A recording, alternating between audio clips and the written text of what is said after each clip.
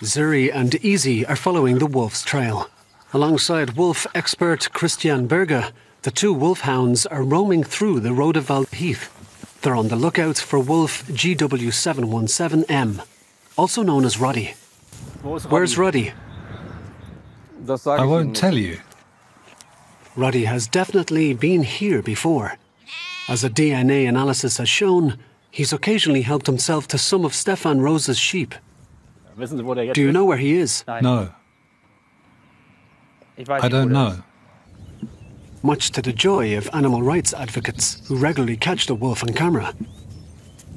Where exactly this rare footage was recorded remains a secret. But Roddy is known all over northern Germany. He's the most notorious male wolf in Rodewald. DNA analysis has confirmed that he jumped the fence the first 4 times. It was him. Rosa says Roddy and his pack attack especially large numbers of animals, even calves and horses.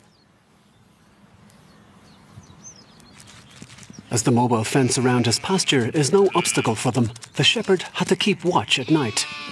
Well, I had no other choice but to sleep next to the sheep, so I slept in the car, and I had a baseball bat with me in case of an emergency. The geese in the nearby pond started cackling the first time they came. I remember thinking, what's going on? But then the sheep started bleating, and I knew that the wolves were here. So I got out of the car and chased them away.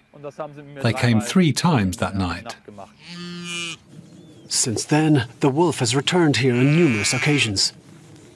They have even named this area after him, Roddy. The authorities say the leader of the pack poses a problem, and shooting him is permitted. But so far, Roddy has managed to escape, even if he does leave traces. Definitely wolf's feces. Yes, definitely. You can tell from its consistency. The sun has dried it out now, but if it were fresh, it would stink horribly. So it could be Roddy's. Exactly. This could be Roddy's. Is this Roddy? No. This wolf is fenced in and belongs to hunter Frank Fass.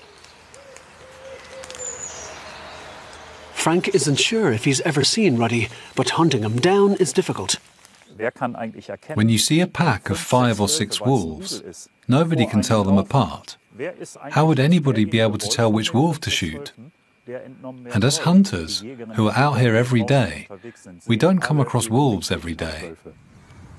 Germany's wolf population has grown considerably in recent years. According to official numbers, about 120 wolf packs currently live here, with more expected to come. Hunter Frank Fass believes in erecting higher fences than the ones Stefan Rose uses to safeguard animals. It's definitely possible to live in harmony with wolves in Germany. So why don't you? Because I can't afford to. We put up around 40 fences on a good day. They're heavy and they keep getting heavier, so it's a lot of work. So is there a struggle for survival, shepherds versus wolves, in Roddy's territory now? It's not like wolves think, I'm going to go to get some sheep from the pasture because they can't escape, so I'll target them. Wolves are clever, they can learn. But when they get into the pasture, it's all you can eat. I'm sure chasing after a deer is more work. But Roddy and his pack don't shy away from putting in the work. Wolves primarily eat game from woods and meadows. We've got so much hoofed game in Germany, like deers, stags, or wild boars. That's what guides the wolf population and their density. More prey means more wolves. I don't know the solution.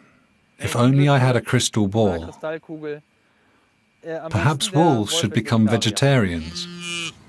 Stefan Rose's animals don't seem convinced. They can only hope that shy and cunning Roddy and his pack will leave them alone in the future, or move on to a new hunting ground.